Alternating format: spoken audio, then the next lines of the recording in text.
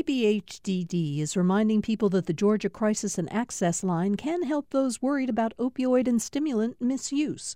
The toll-free number is online and is active 24/7. More information at opioidresponse.info.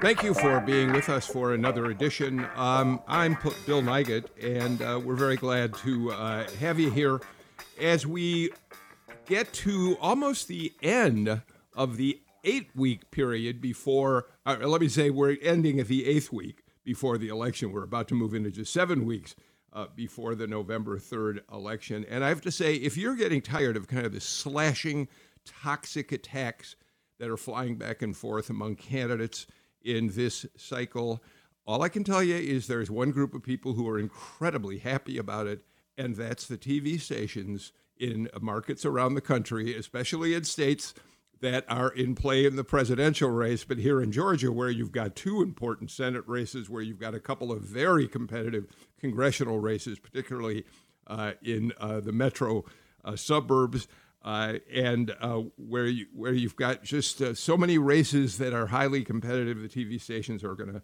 make a lot of money, and you're going to see ads more and more often, as you already are. And so today, we're going to spend part of the show kind of looking at where the big 2 U.S. Senate races stand in Georgia through the lens of the ads that the candidates themselves are running. And then, of course, a little later in the show, we're going to talk a bit about 2 blockbuster news stories that we'll ask our panel about their impact, they think, maybe, on the presidential race here in Georgia. One, of course, the reporting now about Bob Woodward's new book about Donald Trump, in which Trump acknowledges to Woodward that he knew the coronavirus was very serious, very scary early on, but felt that he didn't want to panic the American people and held back from telling them what was really going on. We'll talk about that. And then, of course, in a state like Georgia with a huge military presence, we'll talk about the possible impact that the Atlantic article, which quotes Trump disparaging U.S. military personnel in ways that may have an impact on how people feel about him here in Georgia. So we'll do all that and more on the show today. And joining us for the conversation, my partner on Thursdays on the show, Kevin Riley, the editor of the Atlanta Journal-Constitution. Kevin, glad to have you with us today. You know, it's really great to be here, Bill. And, if your introduction is any guide, it's great to get up this morning and watch TV with you, since we're going to be talking about these TV ads so much. Yeah, we will spend some time on that. We're also joined today by Eric Tanenblatt. He is a longtime Republican insider here in Georgia, but also on the national political scene. Eric was chief of staff during the first term of Governor Sonny Perdue's tenure as governor of Georgia. He has worked with everybody from Paul Coverdale here in the state, Mitt Romney, George W. Bush, George H.W. Bush, Jeb Bush has always had a close relationship with them. And now, Eric, you oversee the global government affairs practice for Denton's, the world's largest law firm. Hi, Eric. Hi, glad to be here. And you made a comment about all the ads the next 7 or 8 weeks. I think these ads are going to go until January, given the Senate race. Yeah. That's exactly right. And we'll talk about the fact that Senate race number 2 is probably headed to a runoff down the line. Alan Abramowitz, Professor Abramowitz joins us today, political science professor at Emory University. Alan, we've said on the show before that you're one of those political scientists who people look to for modeling of where we're headed in the presidential race as it draws nearer. We'll look forward to it. You're not on top of that yet, are you? Or are you in the middle? Are you crunching numbers, or do you wait for a while on that? I'm always crunching numbers. I never stop crunching numbers. Okay. All right. What we also should say, Go ahead. Do you want to tell us, when are we going to start seeing something from you on that? Oh, I've already put out some things, some preliminary forecasts. But I was going to say about the political ads, I don't know which is more disturbing to watch, the political ads or the ads for that eye disease. I just cringe. I just cringe when I see either one. You know, I mean, it's just horrifying. All right. Thank you, Alan, for that review of a medical commercial. We've got Dr. Amy Steigerwalt with us again today. She, too, is a political science professor. She's at Georgia State University, and we're always glad to have you here, Amy. We should say that your expertise is on the federal courts, but also you've made a real mark on writing about women in politics. I think you would probably say, and you correct me if I'm wrong, that the book that you published a couple of years back, Gendered Vulnerability, How Women Work Harder to Stay in Office, probably was the book that has had the greatest impact as people looked at what your research showed. Is that fair? I would like to think so. I think we were one of the first to really show that there were sort of gender differences in behavior that go past just looking at things like what types of bills are introduced. A lot of people sort of focus on the idea that, for example, women legislators are more likely to introduce bills dealing with things like childcare. And we really wanted to look at it more broadly and found that female legislators are much more likely to engage in activities that reflect their constituents' interests and sort of work for constituents than their male colleagues, and it's true across the board. We are, on some level, we're really sort of surprised by sort of how much we saw that and where that hit. The other thing is, I'll give a plug, this is the reason to watch soccer, is that you don't have to see all of the political ads because they don't stop for TV breaks, and it's lovely. That's right. Let me, Kevin Riley, before we talk about politics today, one quick note. The state, the governor's office, and the Department of Public Health both put out news releases yesterday.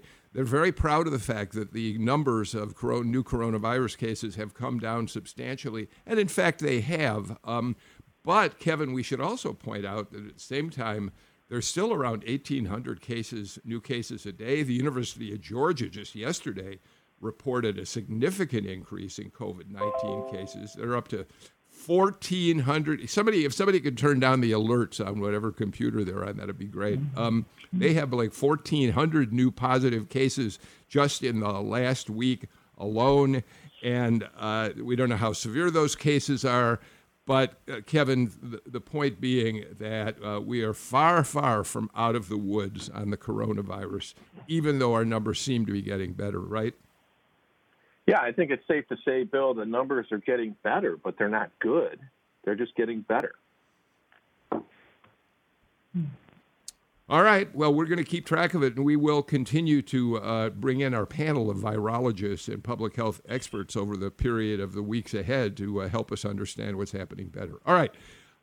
Let's turn to the how the TV spots that are on the air right now are influencing our understanding of where the campaigns stand today. And we'll play a series of spots and ask our panel to weigh in. So let's start with Doug Collins. We're talking Senate race number 2. Collins, of course, entered the race. He had hoped that Brian Kemp was going to appoint him to fill the seat of Johnny Isakson, who retired from the Senate at the end of last year. The governor instead went a different direction. He appointed Kelly Loeffler. That also, contrary to apparently President Trump's wishes, that Collins be the person that he appointed. And ever since, Collins and Loeffler have been in this thing together. They've been battling for the hearts and minds of Trump's supporters, and both trying to make claims that Trump has essentially endorsed them. So let's listen. Doug Collins has his first ad out. He's now starting to spend money. Loeffler's been spending a lot of money for quite a while now. She's attacked him routinely in her ads. So have PACs supporting her. And here's how Doug Collins, in his first TV ad, responds. Kelly Loeffler spent $30 million on slick ads telling lies. Now it's my turn to tell the truth. I'm not a billionaire. I'm a state trooper's kid, a husband, a father, an Air Force chaplain, and an Iraq war veteran. I have always earned an A+ from the NRA and pro-life groups. And I'm President Trump's top defender against the sham impeachment, and yes, his preferred pick for the Senate. I'm Doug Collins. My ads may not be slick, but I approved it because it's the truth. So I want to give everybody a chance to talk about what they hear here. Eric, you're the Republican on the panel today. Give us your thoughts as you listen to the Collins ad. By the way, very informal. He's in blue jeans. He's wearing an open-collar sports shirt. He's very much kind of a regular guy in a field somewhere, I think. Eric? Yeah, look, I think it's a good ad. It's positive. He's trying to appeal, come across as a populist. It talks about his military background. He takes some liberties when I guess you could say, President Trump did talk to Governor Kemp prior to Governor Kemp making his decision about, Doug. But I think the president has, it appears, has stayed out of it and has said nice things about both candidates. But look, I think that the Collins ad, is a very positive ad, and but this the first ad. So I'm sure that you'll continue to see the Loeffler campaign pick apart some of the things that are in the ad. Alan, but it is a good marker. It does start and tell us something about the dynamic of the fight between Loeffler and Collins. Eric mentioned it already, but Collins saying, yes, I am President Trump's preferred choice for the job. And I'm not sure that's problematic. President Trump told Governor Kemp he should appoint Collins to that position. Mm-hmm. Well, they're both, both candidates there are trying to appeal to Trump supporters, obviously, and at this stage, heading towards this jungle primary, they're focusing on Republican voters, and they're not concerned yet about a general election campaign. So what we've seen from Kelly Loeffler are a bunch of ads attacking Doug Collins and portraying him as some sort of closet liberal who coddles criminals, basically. And the main thing I would say is just, Loeffler's just saturated the airwaves with advertising for months. She had ads running before the June primary. So now finally, Doug Collins is on the air, and I'm wondering whether it's too little, too late. I don't know. I haven't seen any polling on that race recently, but I'll be very interested in seeing that. Whether Loeffler has. It looked like Collins had the advantage, but now after months and months of advertising by Loeffler, I suspect that she's now the front runner among the of the two Republicans. Yeah, Amy, we don't have a lot of polling on that race number 2, but what polling we do have, and we don't have kind of a pollster essentially of record at this point in the state. Mark Roundtree at Landmark Communications is as close as we often get, other than whatever polling the Atlanta Journal-Constitution and WSB-TV do. But what polling we have does show Loeffler typically out front a bit in the entire field, not just among the Republicans in that field, but the Democrats as well.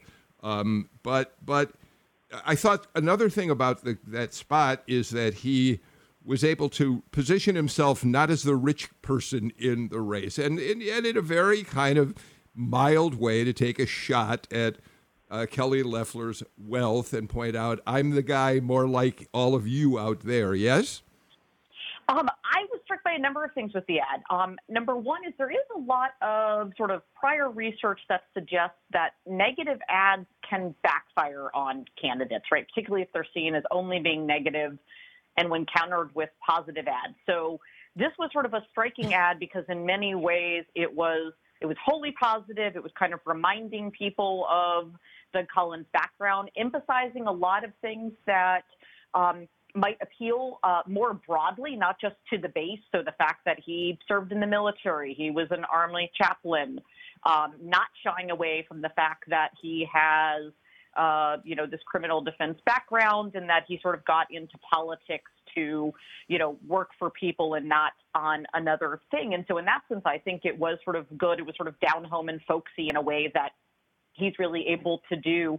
On the other side, because I'm the dork who had to look up all the polling before we even started, Alan's got a good point, right? The sort of early polls have Loeffler ahead, somewhere between 7 to 9.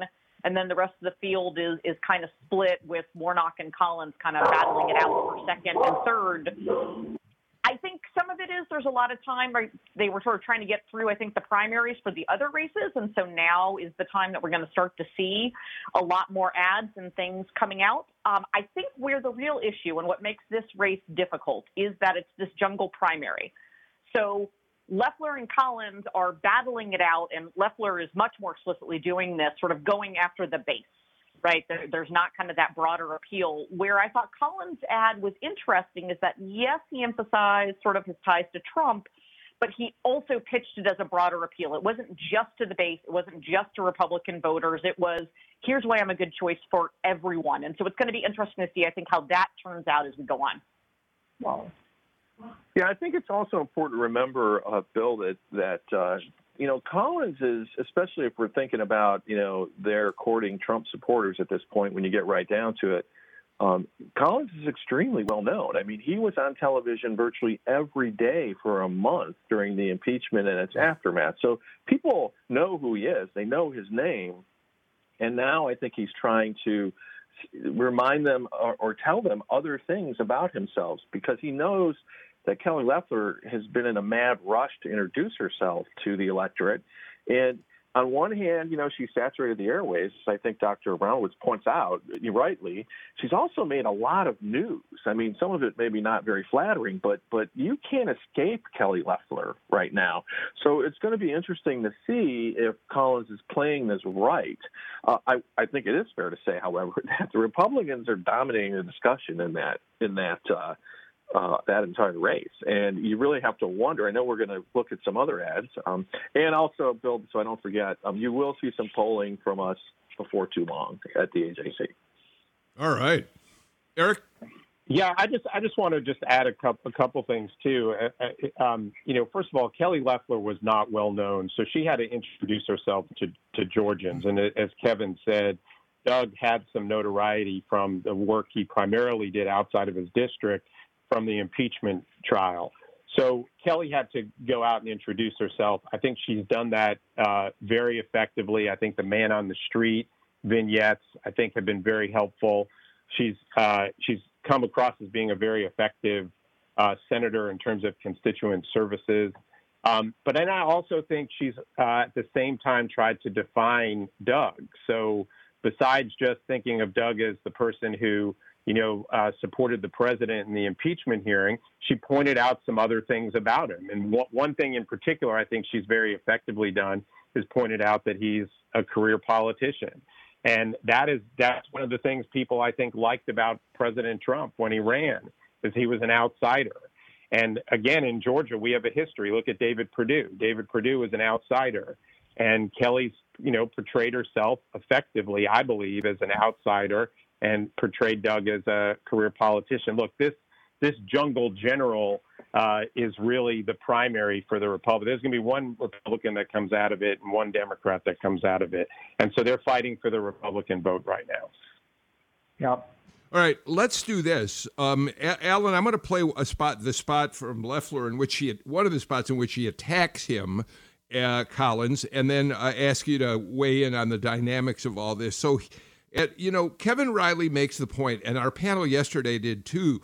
Voters in Georgia really know Doug Collins. They've known him for quite a while, and they basically seem to like him, Republicans, of course. So as Eric points out, it's up to the Loeffler campaign to redefine a guy who Republicans here have liked. And here's one way they've been trying to do it.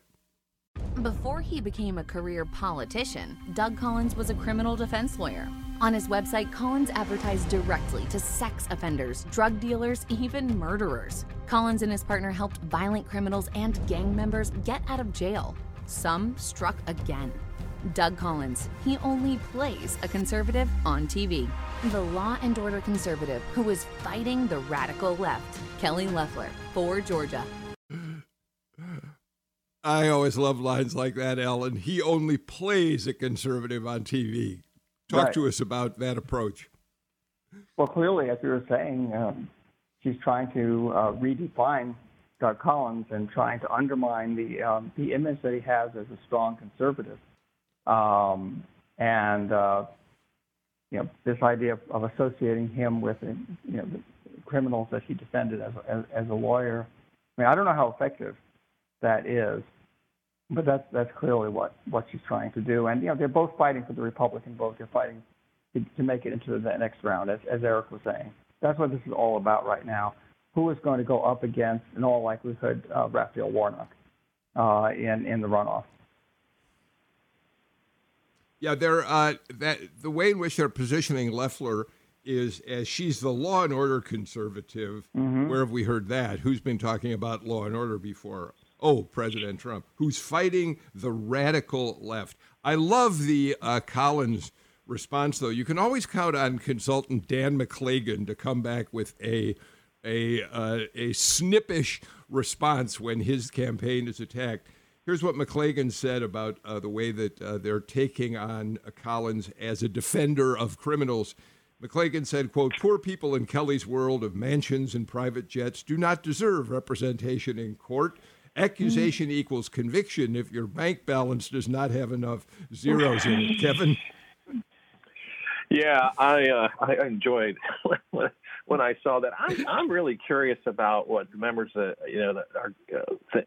folks on this panel think about this law and order approach. I mean, it harkens all the way back to Richard Nixon in '68, and a lot of references, and where that will ultimately go, how appealing it is, what its limitations are. I mean, Eric, I'm sure you've heard that kind of stuff before. And right now, how strong a position? I mean, she has laid claim to it at this point, right? Well, she's laid claim to it. The president is obviously talking a lot about it, and I think it's a concern when you see the protesting, the rioting that's going on around the country. I think there are people that are very concerned about safety. And that is resonating with them. It's resonating with the base. I mean, I'm talking to a lot of people in the Republican base, and they are furious with what's going on with whether it's anarchists, what's going on in Portland, the fires, the riots. I mean, there's even issues in Atlanta that not to the extent of the riots that we've seen in Portland or Kenosha. But, even the drag racing that's been going on. I mean, I'm talking to people that just think, what's going on? There's, the police aren't doing anything, or the police can't get control of things. The city's not enforcing things. This is in the city of Atlanta. And so I do think with some people, law and order is resonating. We acknowledge, however, Amy, that we're still talking about a small minority of people who are contributing to this picture of chaos in cities around the country. Amy? Yes. I mean, I think it is notable that there have been widespread protests across the nation and actually in other countries as well, and a very few number of them result in violence or even any kind of arrest or things like that. But I think the other side of it, which is interesting, is that if we sort of, as Kevin was mentioning, that sort of law and order accounting came up as a political tactic first in the 1972 election with Nixon.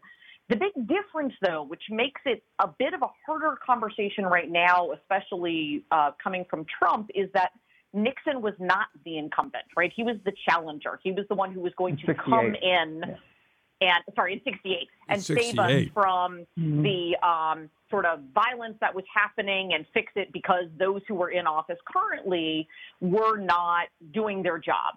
That's a harder argument to make as the incumbent, right? It's happening under you, so it's a bit more difficult to say that you're going to kind of come in and clean it up when it's happening currently. And so it's going to be interesting, I think, to see how that plays. I think the other issue is that there's been a lot of interesting sort of survey research coming out about the framing of law and order, which has a very which sort of harkens sort of law enforcement, militarization, sort of that, as opposed to public safety.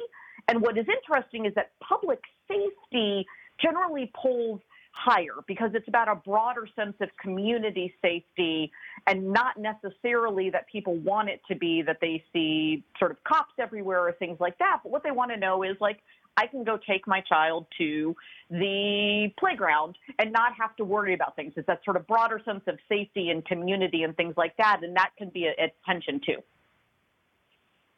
Alan? Well, I think the play here is to blame Democratic mayors and governors for the violence and unrest, Sure. even though Trump's the president. And from that standpoint, you might say, well, he's responsible for what's happening. But that the message here is that it's the Democrats who are in charge of these cities and in many cases of these states. Now, so far, it doesn't really seem to be all that effective. I'm looking at the polling, and even in Wisconsin, where there has been considerable unrest, and there has been violence in addition to peaceful protests. I haven't seen any evidence of any real shift so far in public opinion. And what the national polling tells us is that actually Biden is preferred on this issue. Then when voters are asked, which candidate do you think would do a better job of keeping people safe, Biden comes out ahead on that issue. And so what we're seeing here, I think, is an attempt to kind of shift the focus of the campaign away from the pandemic and the nearly 200,000 people who've died in that, which Trump doesn't want to scare people about, to crime and disorder, which he does want to scare people about. But so far, I mean, maybe this will change, but so far it doesn't seem to be having that much effect. I got to get to a break, but Kevin Riley, I think Alan Abramowitz just said something very important, and that seems to me in some ways to be successful. The president, in many ways, has turned the national conversation away from COVID-19 to some extent, and there's more focus on law and order. The Biden campaign nationally is trying to resist falling into that trap, but the reality is it's been fairly successful in stealing some of the energy away from people's concerns about how the president has handled the pandemic. He seemed to be doing just fine with that until he talked about Woodward, Bill. Well, that's right. There's where we're going to see, and we'll talk about that in a little while. Let's do this. Let's get a break out of the way. I want to come back. There are Democrats, of course, running in that race number 2, and we've also got David Perdue and John Ossoff, Senate candidates in race number 1. We'll talk about that and more after these messages.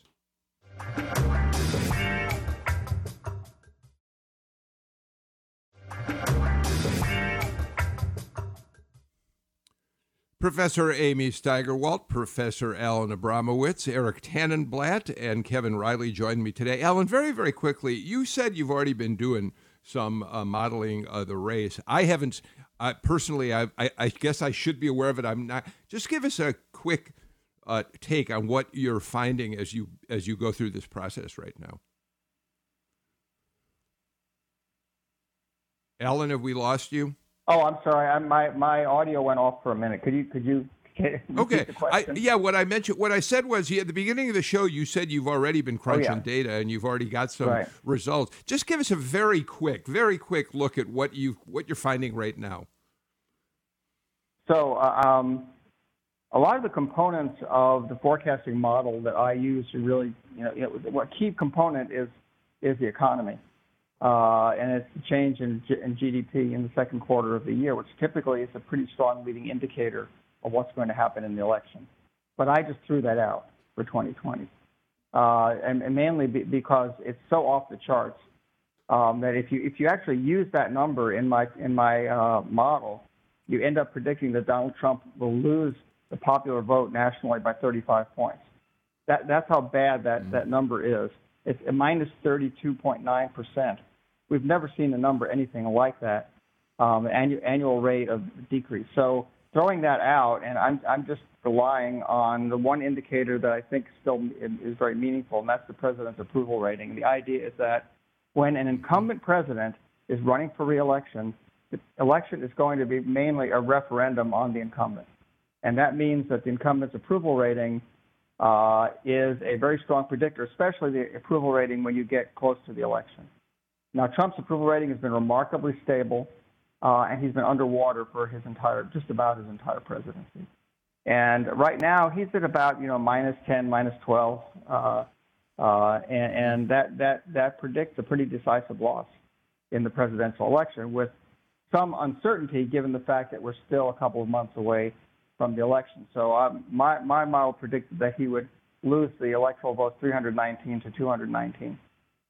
If he's still at about the same point in October, in late October, he would lose by even more. But because there's still time remaining for him to turn things around, then it doesn't look quite as dire as it would if we were much closer to the election. I thank you. That's really fascinating, and I appreciate your telling us that. We're going to talk about President Trump and the presidential race in a couple minutes. I will say, Alan, your numbers on the Electoral College pretty much mirror what NBC just put out in the last 24 hours. They see the race as being, the Electoral College gap being about the same, but everybody understands this is fluid, so we're not making any real predictions right now. It hinges on about 8 swing states, right? It hinges on about 8 swing states where the race is closer than it is nationally. Okay, I want to go back to the Senate because we have several Democrats running in that race number 2, and I want to talk about them for a couple of minutes.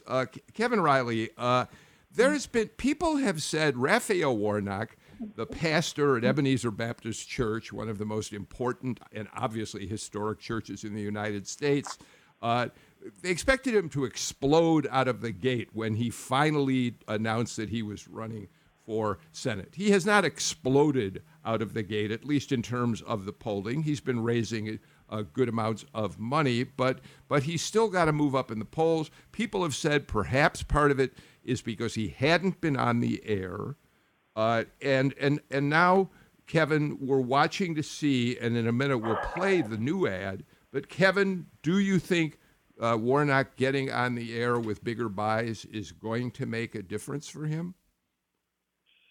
Well, I mean, it is very hard to tell, and as we were talking earlier, I mean, the 2 Republicans have just dominated this so much. I think that common sense tells us that only 1 Republican and 1 Democrat will emerge.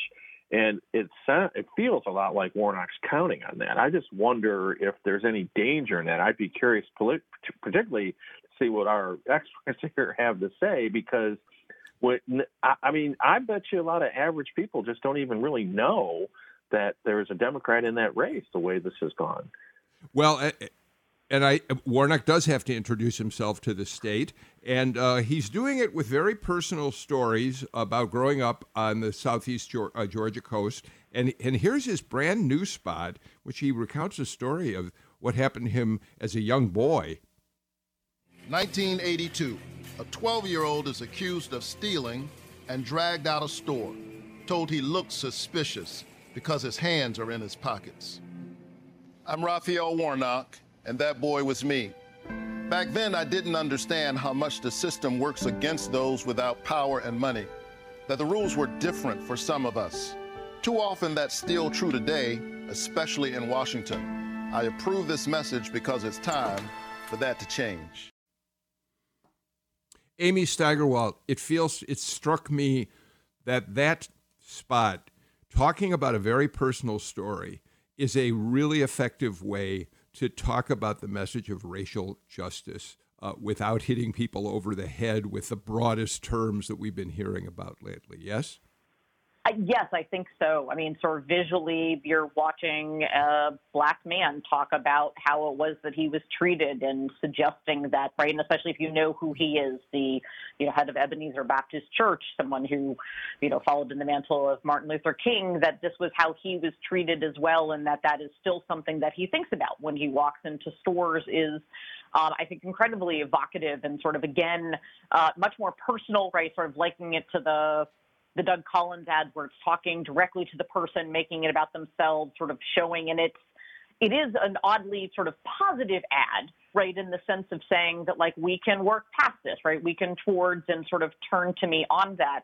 I think, though, the issue, which we're sort of talking about, is many people, I have a feeling, don't know who Raphael Warnock is, right? He's very well known in Metro Atlanta, right? And he's particularly really well known in sort of the Black community, perhaps the progressive white community, but outside of those areas, he's not necessarily well known. And I think that's a lot of what we're seeing in the polling is that he doesn't have sort of that natural name recognition. And so he needs to get more ads that are out there because he needs incredibly high turnout. The issue is that it's possible for Collins and Loeffler to be the runoff, right? There doesn't have to be a Democrat in the runoff. So he needs to sort of get out there. And what he's also got, and I know you're going to play a clip from this as well, is the other person on the Democratic side that's really sort of has a little bit of traction and also has name recognition, given who his father was, is Matt Lieberman, right? So that's a name that lots of people recognize. Again, they probably don't really know who Matt Lieberman is, but they know the name Lieberman, right? They remember Joe Lieberman from his time. He ran as vice president. And so there is a need to get out there. All right, so with that in mind, Alan and Eric, I'm going to add Matt Lieberman to this conversation. His dad is Joe Lieberman, one of the best-known national politicians of the last maybe 30 years, vice presidential candidate. And Matt kind of came out of nowhere, and some of the polls show him not performing too badly. We're going to listen to his spot. What you're seeing as the spot begins is Kelly Loeffler and then Doug Collins, and then we hear from Matt Lieberman. Here it is. I'm the president's biggest defender and supporter. Democrats, they're in love with terrorists. What is it with these people? Doug Collins and Kelly Loeffler, they act like they took an oath to Donald Trump and not the United States of America. I'm Democrat Matt Lieberman, and as a dad and longtime teacher, when I hear my opponents, it sounds like a bunch of 7 or 8-year-olds in a schoolyard squabble. We need adults in the U.S. Senate, so let's reject the Trump worshipers and elect someone whose oath is to you. All right, Alan Abramowitz, there you have it. It looks like, I mean, we do think Warnock and Lieberman may be the two. You've got Ed Tarver in there as well, but what do you make? You listen to these two ads, and what do you think about each of these candidates and how they're approaching the race? That was an online ad, right? Yeah. Oh, I'm sorry. Yes, that's a digital ad. Thank you. That's all you need to know. Matt Lieberman has no money for advertising on television. Raphael Warnock is the only Democrat in the race who actually has enough money to advertise on television. And over the next few weeks, you're going to be seeing a lot of ads for Raphael Warnock. And by the time we get to, or by the time people start voting, which actually is not that long from now, I think that you'll see that Warnock will emerge as the clear front runner on the Democratic side in that race, and that he will end up in the runoff between, one of the two Republicans. So I think that's by far and away the most likely scenario. I mean, Lieberman has a problem also in that, yes, his father's name brings some name recognition, but it isn't necessarily positive with Democrats. What Democrats remember Joe, to the extent that they remember him at all, and it's been a while, since he's been visible, but to the extent they remember him at all, it was for supporting John McCain against Barack Obama in 2008, and now, again, he's endorsed Susan Collins in the Senate race in Maine over the Democrat. So the Lieberman name is a very mixed blessing when it comes to appealing to Democratic voters. Eric? And he has no visibility in the state. He's never done anything. He's never been involved in politics in the state. He's never done a thing. Yeah, Eric, I agree. Yeah, no, I agree with Alan. There's not a compelling case for Lieberman. He doesn't have the money. Raphael Warnock has raised a lot of money. And I should point out, too, with the campaign finance rules, he has to spend all the money that he raised for his general election in the general election. And then you raise money for the runoff, which is separate. So he has to spend that money. I think you're going to continue to see him run more biographical ads. I think he's setting himself up for the runoff election.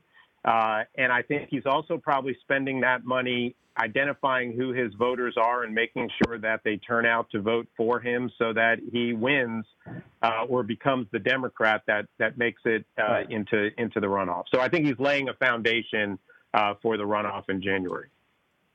I do think, too, to pick up on what Eric's saying there, Bill, if you look at the style of the ads, the way they're put together, Warnock has chosen this approach of storytelling. In other words, he's telling a story about himself that's so unbelievably specific. And we know from working in media, that is often the way you move people. I mean, stories full of statistics and persuasive studies and all that never move people as much as the simple, powerful tale of a single person affected by policy or life. So I think that could turn out well. We got to get to a break. Not surprising that a preacher as powerful as Raphael Warnock has always been would use personal storytelling. He's done it in his sermons at Ebenezer Baptist for many years. So it's going to be fascinating to watch how that translates to his political campaign. Let's get our final break of the show out of the way. When we come back, I want to talk about David Perdue, but I want to put him in the context of the president and the issues that suddenly have popped up that President Trump's going to have to deal with in the weeks ahead as the election approaches. You're listening to Political Rewind.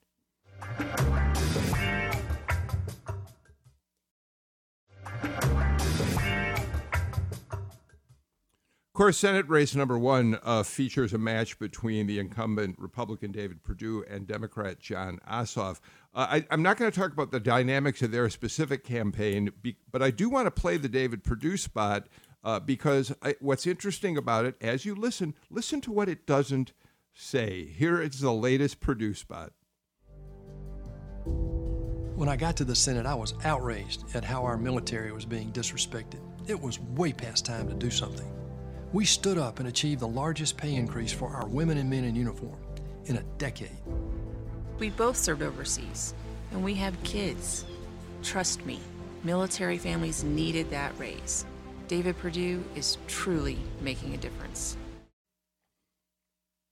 So Amy Steigerwalt, I assume that spot was produced before the Atlantic magazine revelations about the disrespectful ways in which President Trump allegedly has talked about military personnel. But it's interesting, the timing of putting it on the air is particularly interesting. He says he was outraged by the way that people were disrespected in the military. But there's no effort to defend the president. Again, the spot was probably produced before the revelations. But it is interesting, the timing of this coming out, Amy.